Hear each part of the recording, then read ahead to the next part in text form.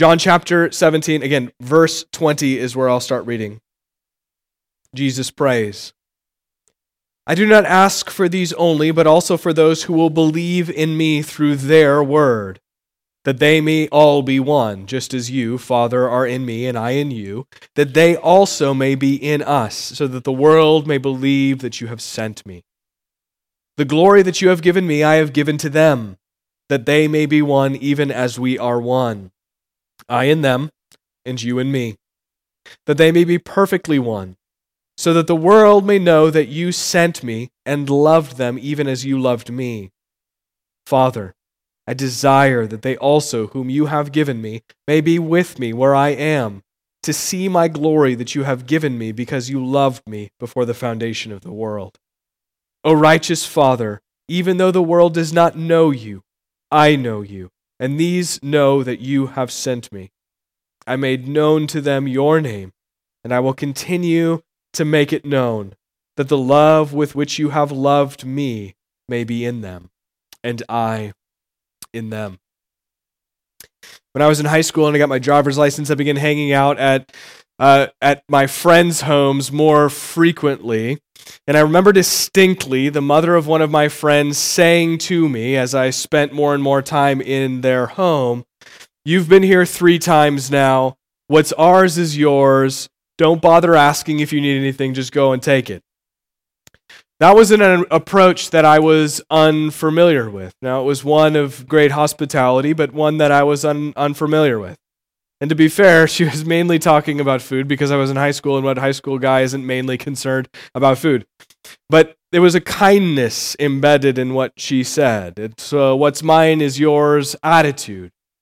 What is in front of us is something that belongs to all of us. And of course, there was some uncertain or unspoken boundaries. They didn't have to be said. It would probably not have been well looked on if I took the car out of the garage, or if I started uninstalling a window. The intent of what she said there was that the pizza rolls and the Oreos, I didn't need to ask. They were mine. I got to take them. It was clear that their house was a place designated for me, and for outsiders, when they came in, they were meant to feel comfortable, to feel at home. What was theirs was mine. In this final portion of Jesus' prayer here in John 17, again, Jesus is praying for all believers, all who would, throughout time, put their trust in Jesus Christ for the forgiveness of their sins. You'll remember that in verses 1 through 5, Jesus is praying for himself. And in verses 6 through 19, he's praying for his disciples. That's what we considered last week. And now this morning's text, for all who would believe. You see that right away in verse 20. I do not ask for these only being the disciples that Jesus is praying for. Not only these ones, these 11 who are still here, but also for those who will believe in me through their word. Friends, we are the beneficiaries of faithful men and women passing the gospel down from generation to generation. We can trace our lineage, our spiritual lineage, all the way back to the men to whom Jesus was praying for here. Jesus is about to go to the cross.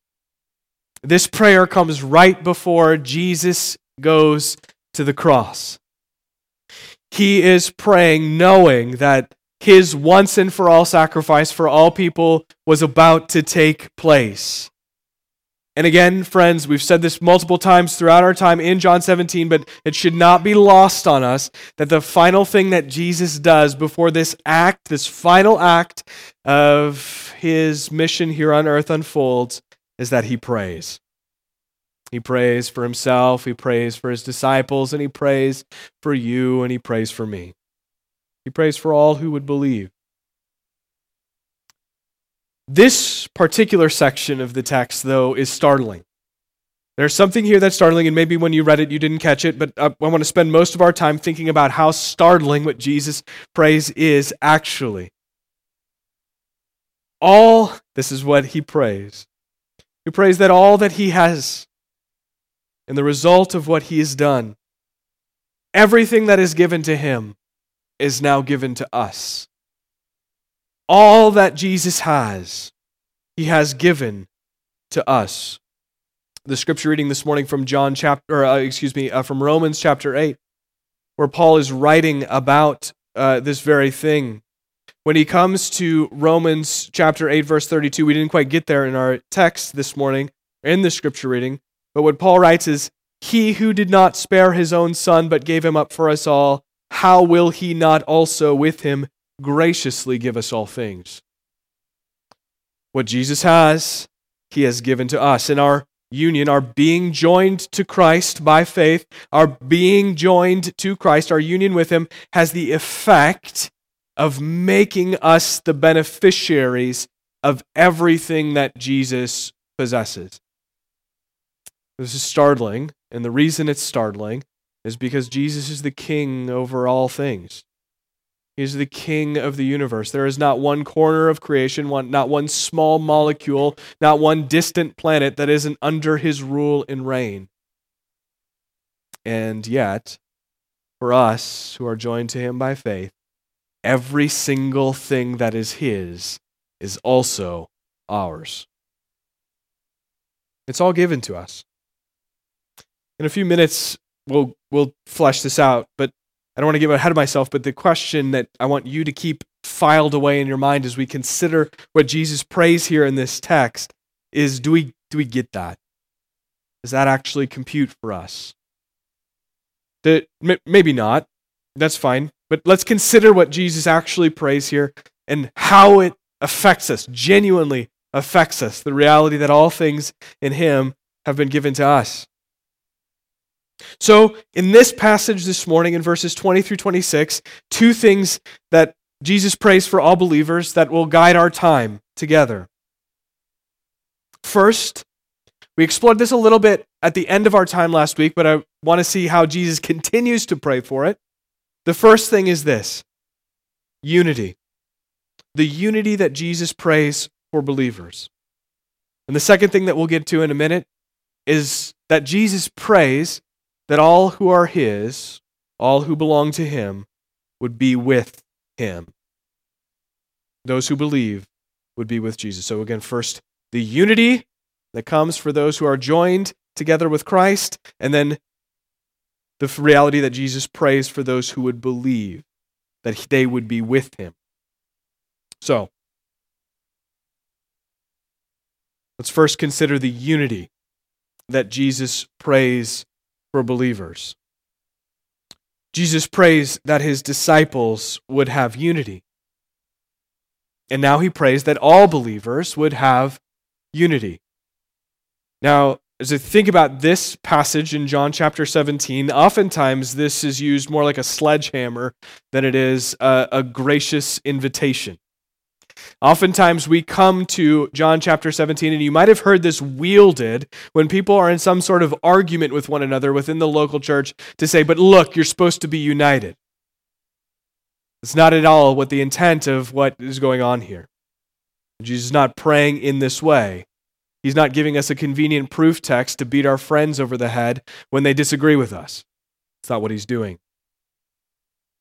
What we have to do is consider the nature of Christian unity. We have to understand what is actually at the heart of what's being said or what Jesus is praying for here. We live, in order to do that, let's think about our own context first. We live in a world that is deeply tribalistic. Deeply tribalistic. If you head down to TJ Maxx today and you go into the mugs section, you might find a mug or a throw pillow or some fun little knick-knack with some words on it that might say something like, your vibe attracts your tribe, or something like that. Now that's super new agey. But the reality is that there's something embedded in a message like that causes us to think, yeah, I want people around me. I want people around me who affirm me as a person, who desire the same things that I do. I want to attract the type of people that I want to be around. Those people for us, they might have similar wants and likes and sentiments, and we all sort of hope to find people who identify similarly to us. It used to be in the world we lived in that tribes would indicate that people that were part of your immediate community, people who lived in the same town or shared the same last name and heritage. But now, in our world, with a world where information flies across the globe in a split second, tribalism exists simply based on the things you like, or the things that you want, or the things that you desire. You can be part of an online community of marine life enthusiasts in North Dakota in the middle of winter. I don't know if you checked, there's not a lot of marine life here. I mean, there is, but not like the saltwater kind.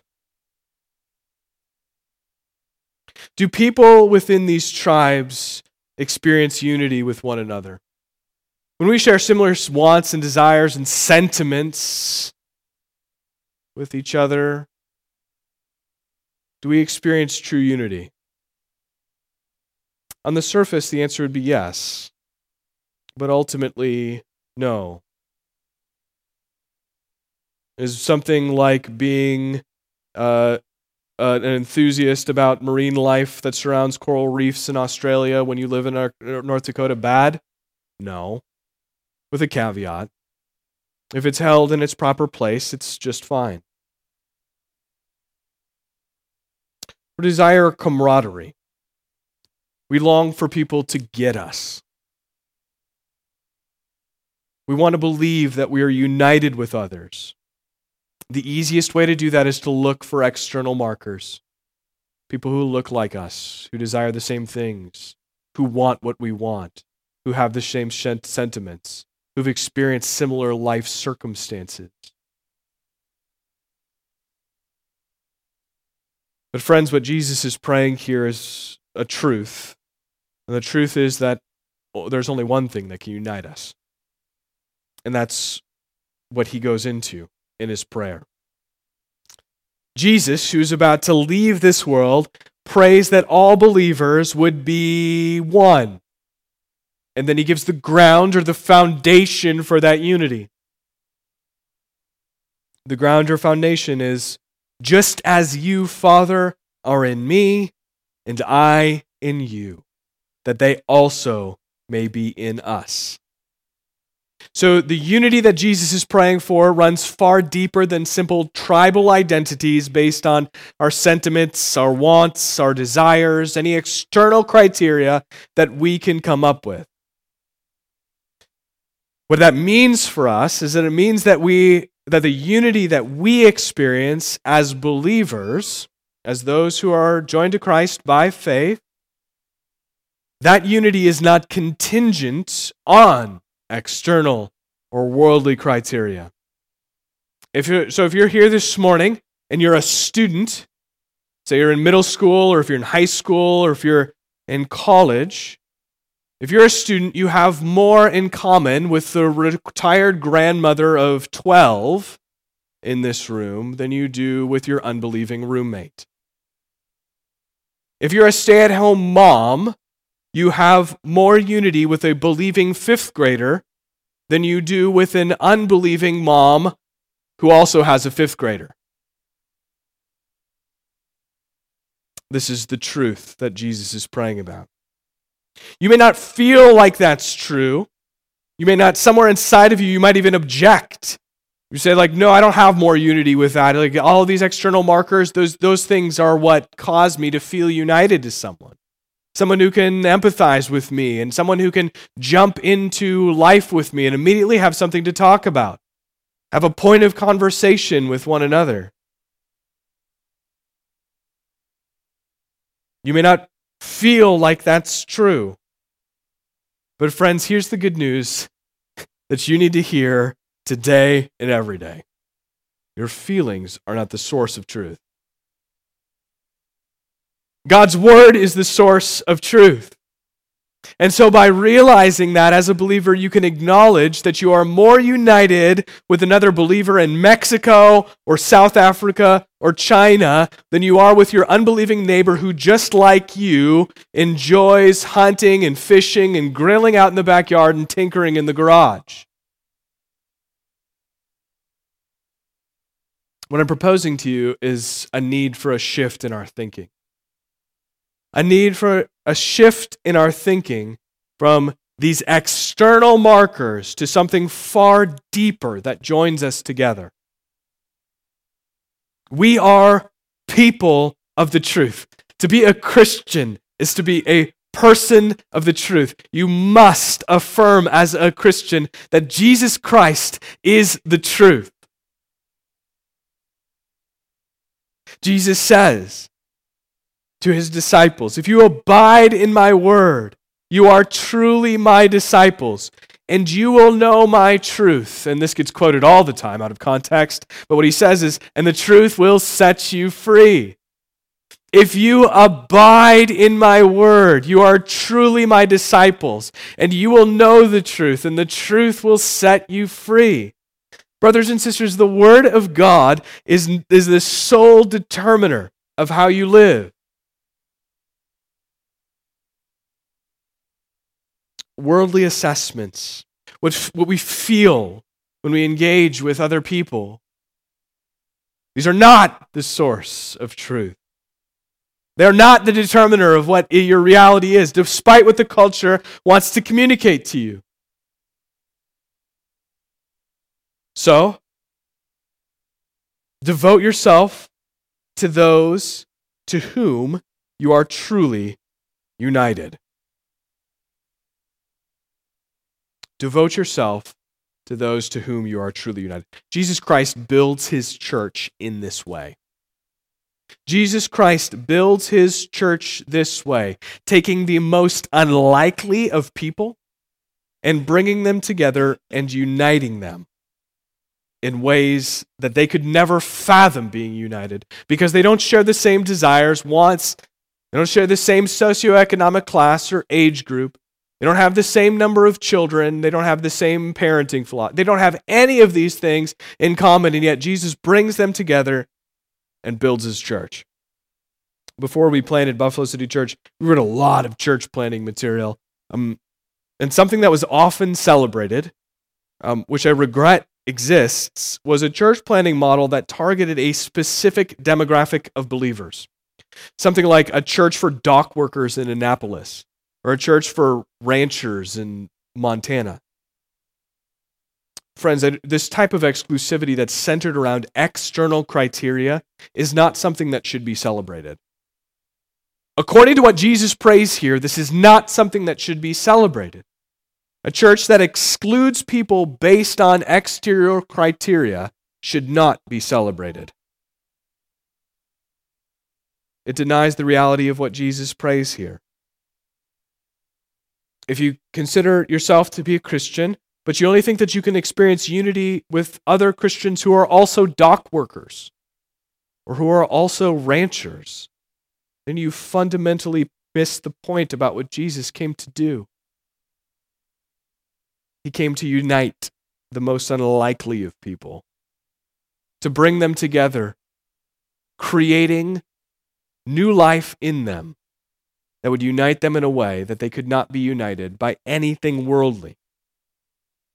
Jesus builds his church. He builds his church in places like Jamestown, North Dakota, by uniting the most unlikely of people. And then he sanctifies them in truth. He makes them holy. He sets them apart for his purposes wherever they are, so that they would better know that they are united with one another, becoming like he says in verse 23. Look at verse 23 with me. Knowing that they are perfectly one, just like God the Father and God the Son are united. I in them, and you in me, that they may become perfectly one, so that the world may know that you sent me and loved them even as you loved me. Brothers and sisters, we can't say this enough. This is what Jesus chooses to pray on the eve of his crucifixion. This is what Jesus prays hours before going to the cross. This is how then we are to live. Believing that it is Jesus Christ that unites us, and not worldly external criteria. If you think to yourself, this is something that this is hard to wrap my head around. How can we understand this unity better? I think the answer is found in verse 22. Jesus says or prays, "The glory that you have given me, I have given to them, that they may be one, even as we are one." Jesus says, "The glory you have given me, I have given to them." This is a gift. Jesus gives a gift, that they may be one, even as we are one. Jesus has given us glory, because Jesus has revealed the Father to us, a perfect picture of unity. The Father and the Son, a perfect picture of unity. And Jesus revealing the oneness that he has with God the Father, that unity that he and the Father have. If we go back to verse 5, just go back up the page. I didn't read this earlier, but back up the page to verse 5 in chapter 17. Jesus prays, "And now, Father, glorify me in your own presence with the glory that I had with you before the world existed." This unity, this interconnectedness, this perfect fellowship that has never been disrupted. Glorify me in your own presence with the glory that I had before the world existed. Jesus gives us the same glory that he had with the Father, this unity in perfect love. Here are the implications. What are the implications of that truth? What does that mean for us in our day-to-day lives? It means simply this, that apart from Jesus Christ, you can have unity with no one. You can experience no true unity. You can have these surface level identities. You can have a surface level want and desire, but that wax and wanes with how much sleep you got last night, or what you had for dinner, or if you ate breakfast this morning. Jesus has revealed true unity to us. And Jesus shows us the Father. And Jesus shows us the perfect relationship that he has with the Father. If you go all the way back to the beginning of John's Gospel, the verse that oftentimes gets quoted out of the first 18 is verse 14. "And the Word became flesh and dwelt among us.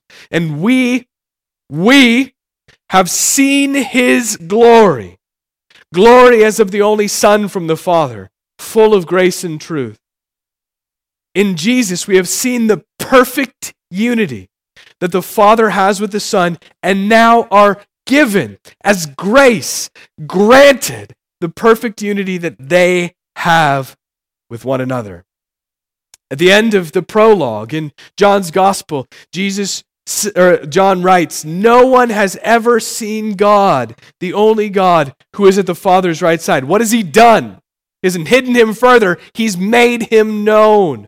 But Jesus coming, taking on flesh into the world, he has shown us who God is. He has shown us the perfect unity that exists within the Godhead, Father, Son, and Spirit. And then doesn't say, "This is for us only, I'm sorry." He says, "It's yours. I give it to you freely. It belongs to you. In me, it is yours. All that is mine is yours."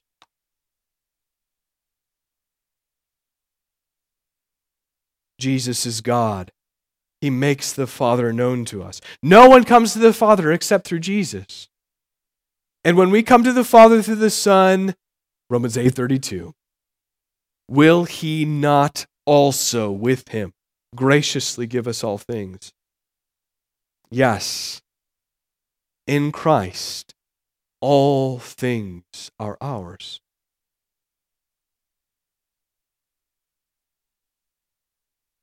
Including this thing that Jesus prays that we would have, unity with one another. There's a goal to the unity that Jesus prays for. We see that here. There are two "so that" statements in verse 21. You see, he says, that they may be one, just as you, Father, are in me, and I in you. Here it is. So that they also may be in us, so that the world may believe that you sent me. The unity the disciples have, the unity that we have as a church, puts on display, bears witness to the truth that is Jesus is sent from the Father, that Jesus is truly God. The world needs desperately to know who Jesus Christ is, that he was not a man that just walked the earth a couple thousand years ago, that had some good moralistic teaching. They need to know that Jesus is truly God, that he died, he was buried, he rose again, and he ascended to reign over all things at the Father's right hand, where he continues to make intercession for those who the Father gave to him. They need to know that truth.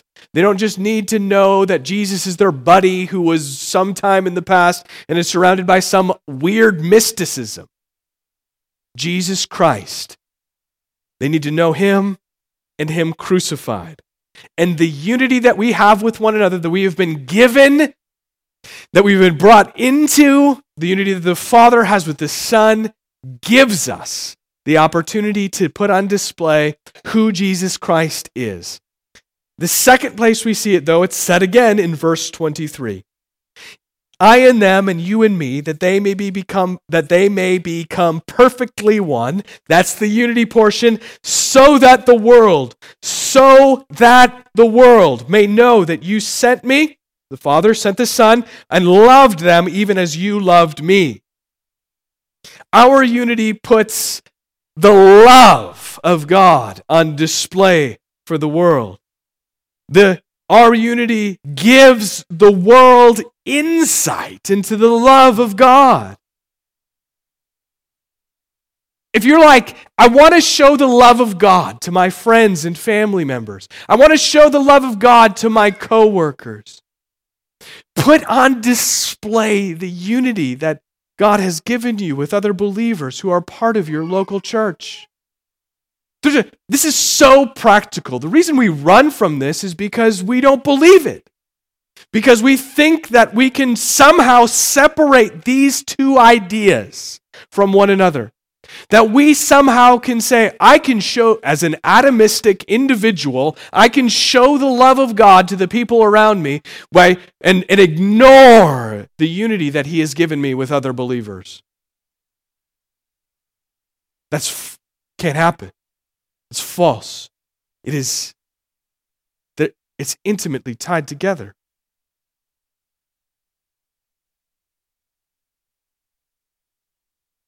If we genuinely want to show love for our unbelieving friends and family members and neighbors and coworkers, it begins with how we conduct ourselves according to the unity that we have in Jesus Christ within the church.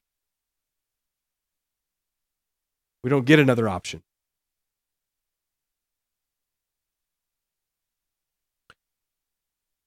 This is why the understanding of unity that we have in Christ is so vital. Why believing God's word and not trusting just in our feelings or our outward assessment or what we think about what other people might think about us or how we might live or any of those things, any of those assessments that are based separate from the word of God. How can we together as God's people show the unity that we have been given freely in the person of Jesus Christ? Because our unity is how we bear witness to the love of God. When we together as a body, as a local church, display unity by loving one another despite our external criteria, we show a God who is in perfect unity with and among himself. And we show a God who is so generous that he has given us in Christ all things. We short-circuit things, though, when we hold back from people who look different from us, who act different from us, who are in different stages of life than us, who have different personality types than we do. We short-circuit things when we sinfully feel like our likes and affinities and sentiments are the primary governors of our unity. And when we hold back from one another, we become cliquish, we become exclusivists, we become elitists. But since God has graciously given us all things, including this unbreakable unity that we have with one another, wouldn't it be wrong of us to treat other believers as if God has withheld from them? Wouldn't it be wrong for us to treat other believers as if God has withheld from them? The answer is yes. What is the primary way that we tend to treat other believers as if God has withheld from them? We withhold ourselves. We're not willing to sacrifice, lay down our lives. We're not willing to compromise here or there, to say, no, this is about me. We want to make ourselves the captain, the king, the grand poobah of our lives. And what we wind up doing is withholding ourselves and treating others as if God has withheld from them. But what Jesus prays here clearly indicates to us that God has not withheld himself. From anyone who has joined to Christ, he has freely and graciously given them all things. So the call here is to repent of your unbelief, repent of trusting your feelings, repent of setting up external criteria that you would require others to meet in order for you to spend time with them or to shake their hand on a Sunday morning, to look them in the eye and say, I love you. Repent of trusting those things more than the Word of God. The fact of the matter is, if you are in Christ, if you are a Christian, if you've trusted Jesus for the forgiveness of your sins, if you've turned from your sin and clung to Christ, you have been given unity with others who are like you in this room. Turn to Christ, follow him, in generously giving of yourself to those who are joined to Christ.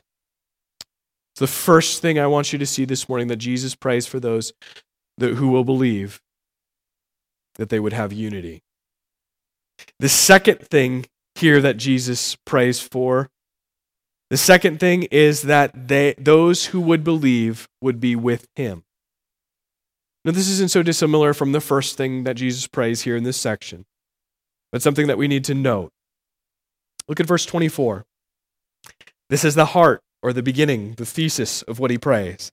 Father, I desire that they may also, whom you have given me, may be with me where I am, to see my glory that you have given me because you loved me before the foundation of the world. The emphasis here is placed on that they may be with me. If someone this morning comes to you after congregational worship and says, hey, I'd like to give you a 3-month vacation, all expenses paid. I want to give you a 3-month vacation. You pick the place. You pick the time. 3 months. All expenses paid. You don't have to worry about anything. I'll set everything up for your itinerary. You'll see the sights. You'll meet the people. It'll be great. But, it can only be you.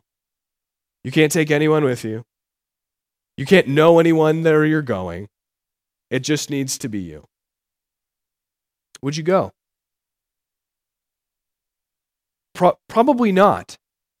Probably not, because vacationing isn't just about going to places. It's about sharing experiences with people that you love. And it's probably mainly about sharing experiences with people you love. The point of that is this. Sometimes we treat our Christianity like it's destination-oriented. Sometimes we treat it like we ask ourselves the question, what will heaven be like? What will heaven be like? We might hope to share the gospel with an unbelieving friend. And we ask them the question, how do you know you're going to heaven? They might answer the question, I don't know. And I'm not sure I have reason to want to go.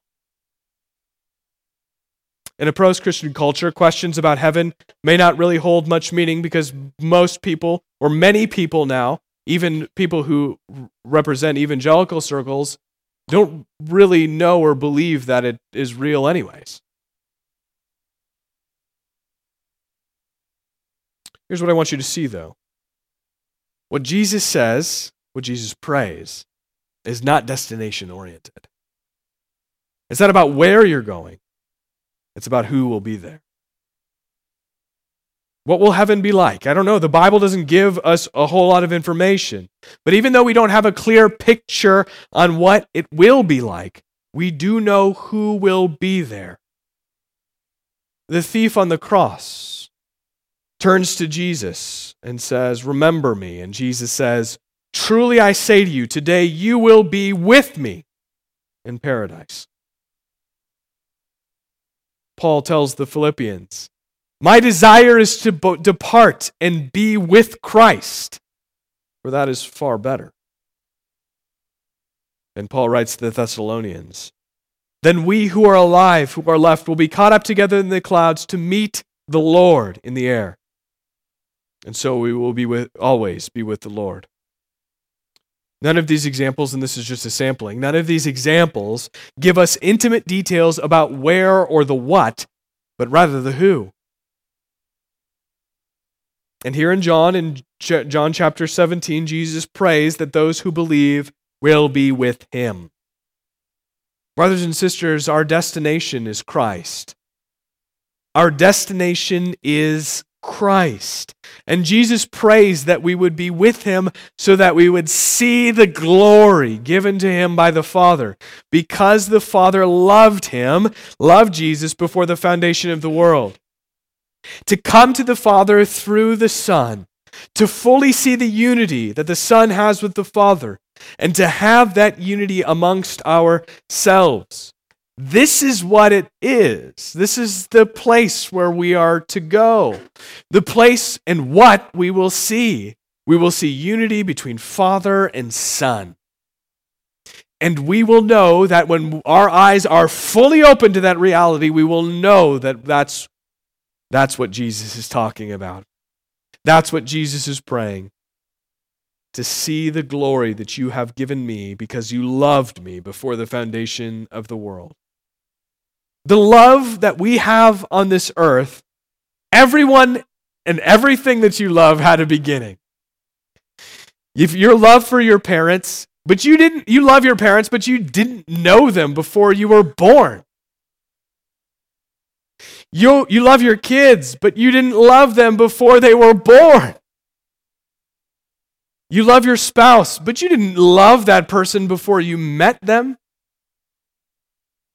There is never a time where God the Father has not perfectly loved God the Son. You and I can't fathom a love for someone that has never changed. But the reality is what Jesus prays when he prays that we would be with him in that place is that we would be fully immersed in that love. It's not just pizza rolls and Oreos or even the car in the garage. Everything that Christ has, even the eternal perfect love that the Father has given him and has always belonged to him before the foundation of the world, is fully yours without anything withheld. Sometimes as Christians, we wonder, does God love me? And the answer to that question another question needs to be asked. The other question that needs to be asked is, does the Father love the Son? And the answer to that question is yes.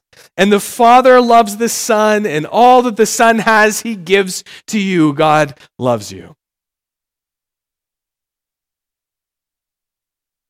Look at verse 26, the last verse in this passage. I made known to them your name, and I will continue to make it known, that the love with which you have loved me may be in them and I in them. Everything that Christ has is fully yours. Nothing is withheld. Everything that Christ has is yours.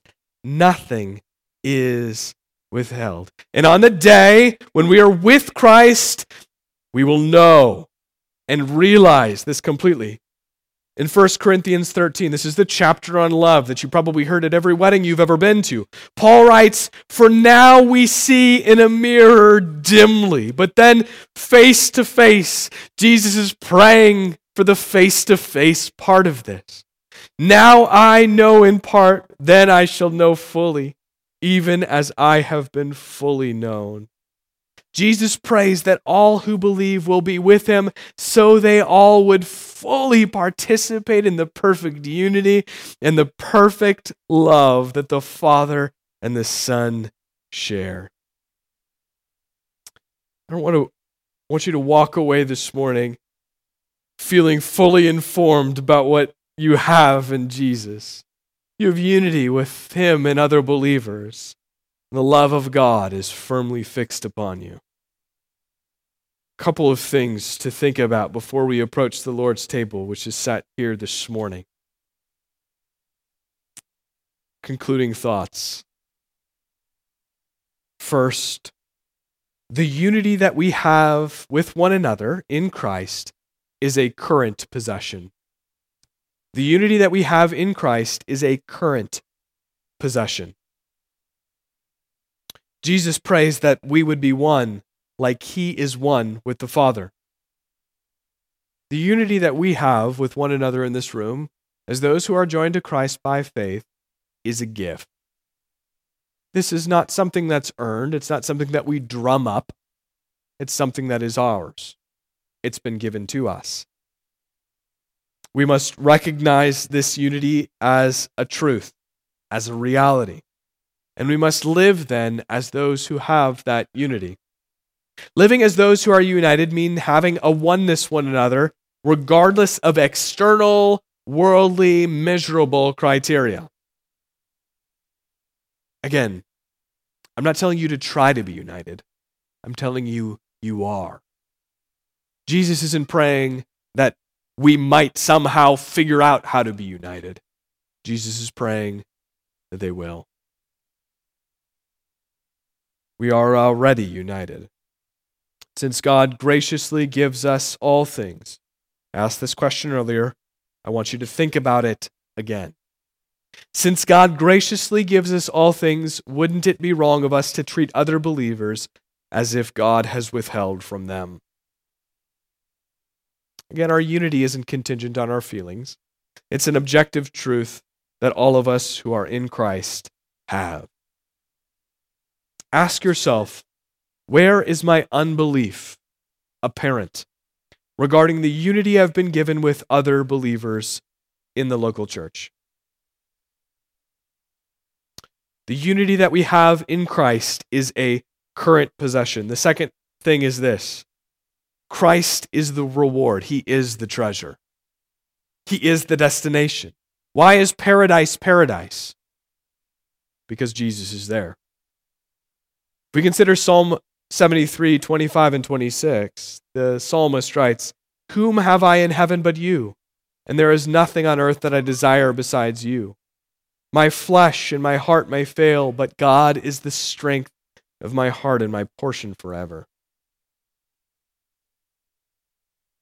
But something unique is that it's not our desire that gets us to Jesus.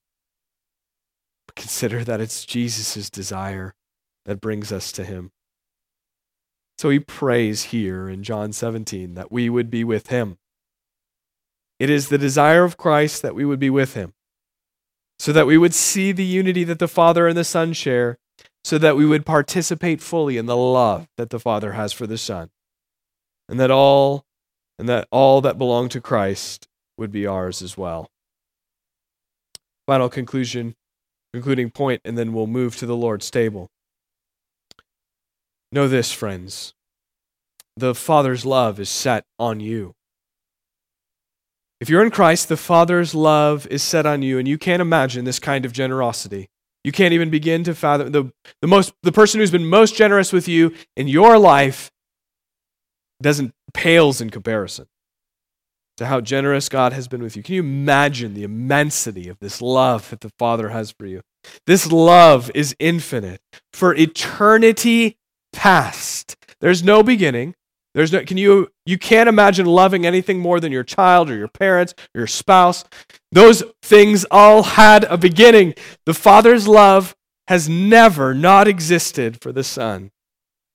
And for eternity future, the Father loves the Son. It does not waver, it does not falter, it does not wax, it does not wane. It had no beginning and it cannot end. It cannot be measured, it cannot be weighed. It is a love of an infinite, immortal, all-powerful, all-wise, unchanging God, and it is given fully to the Son, and there is so much of it that it is given to us, and that you can't divide it. It's not divided up in between each and every one, like you get a portion and you get a portion, and it's 1 out of 1 billion. No, it's all of it. All of the time, it's for you. It can't be divided. It's infinite. It can't be redirected. The Father's love isn't there's a little bit less because I got to give a little bit more over here. It's unchangeable. You can't say it's contingent on the hour because it's eternal. You can't say it's undeserved because Christ is infinitely worthy. And it's freely given to you. In Christ, it's all given to you. We're going to turn our attention to the Lord's table and see again the culminating act of John's gospel portrayed before us, pictured in the elements given to us. A broken body, a perfect once and for all sacrifice to bring us into God's family. The broken body that should have been yours, the shed blood that should have been yours, set before you this morning in bread and grape juice. As you approach the table this morning, think about the love that the Father has for you. Think about that He has not withheld anything from you, and the elements that represent the Son. Broken body, shed blood, infinite, unending, unchanging, unwavering generosity shown to you by God the Father, who has set all of His love on you. As we go to the Lord's table, remember what the Apostle Paul writes in 1 Corinthians 11. He says, "For I received from the Lord what I also delivered to you, that the Lord Jesus, on the night when He was betrayed, took bread. And when He had given thanks, He broke it and said, 'This is my body, which is for you. Do this in remembrance of me.' In the same way also He took the cup after supper, saying, 'This cup is the new covenant in my blood. Do this as often as you drink it in remembrance of me. For as often as you eat this bread and drink this cup, you proclaim the Lord's death until He comes.'" In verse 29 in chapter 11 of 1 Corinthians 11, "For anyone who eats and drinks without discerning the body eats and drinks in judgment on himself." Friends, this is not just between you and God. This is a unifying meal where we come and we participate together, acknowledging the unity that we have, not the unity that we try to have, but the unity that we genuinely have in total because of Jesus Christ. The broken body shed blood for us, that grants us, that gives us, that generously and freely puts the unity in our hands. So as you eat and drink, remember Christ's sacrifice and a God who did not withhold from you. Do not then withhold yourself from others. Take this, eat it, see it as a unifying event. If you're this morning and you don't know what it means to have a relationship with Jesus Christ, if you don't know what it means to be united with Him in faith, this is not for you. This is for those who are joined to Christ by faith. If you're not sure what that means, I'd love to talk to you, but in the meantime, just let this opportunity pass you by.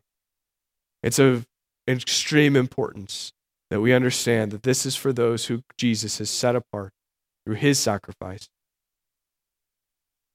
Parents, if you have kids in here, exercise discretion for them. If they've made a credible profession of faith, by all means, invite them to participate with you. If that's forthcoming, use this as an opportunity to share the good news of what Jesus Christ has done for them.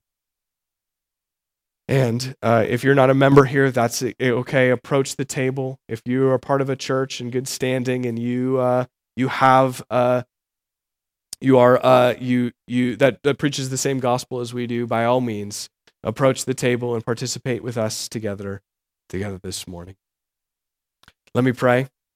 And then when you feel free in your heart to approach the table, come on down, grab the elements, make your way back to the seat, and you can participate in them there. God, we thank you for the unity that we have in Jesus Christ. God, we pray now as we approach the table, as we see the broken body and shed blood before us, God, would we as your people know that unity that we have? That our hearts have been redeemed, have been made new, have been turned from hearts of stone into hearts of flesh. God, cause us now to recognize that what your word has said about us is in fact true. God, would you cause us also to see, to understand, to know that you have placed your love fully upon us, that it is infinite, unchanging, and all of it comes to us in Christ. Grant us the ability as we go from this place to see very clearly the unity that we have in order that we might not withhold ourselves from others. It's in Jesus' name that we pray this morning. Amen.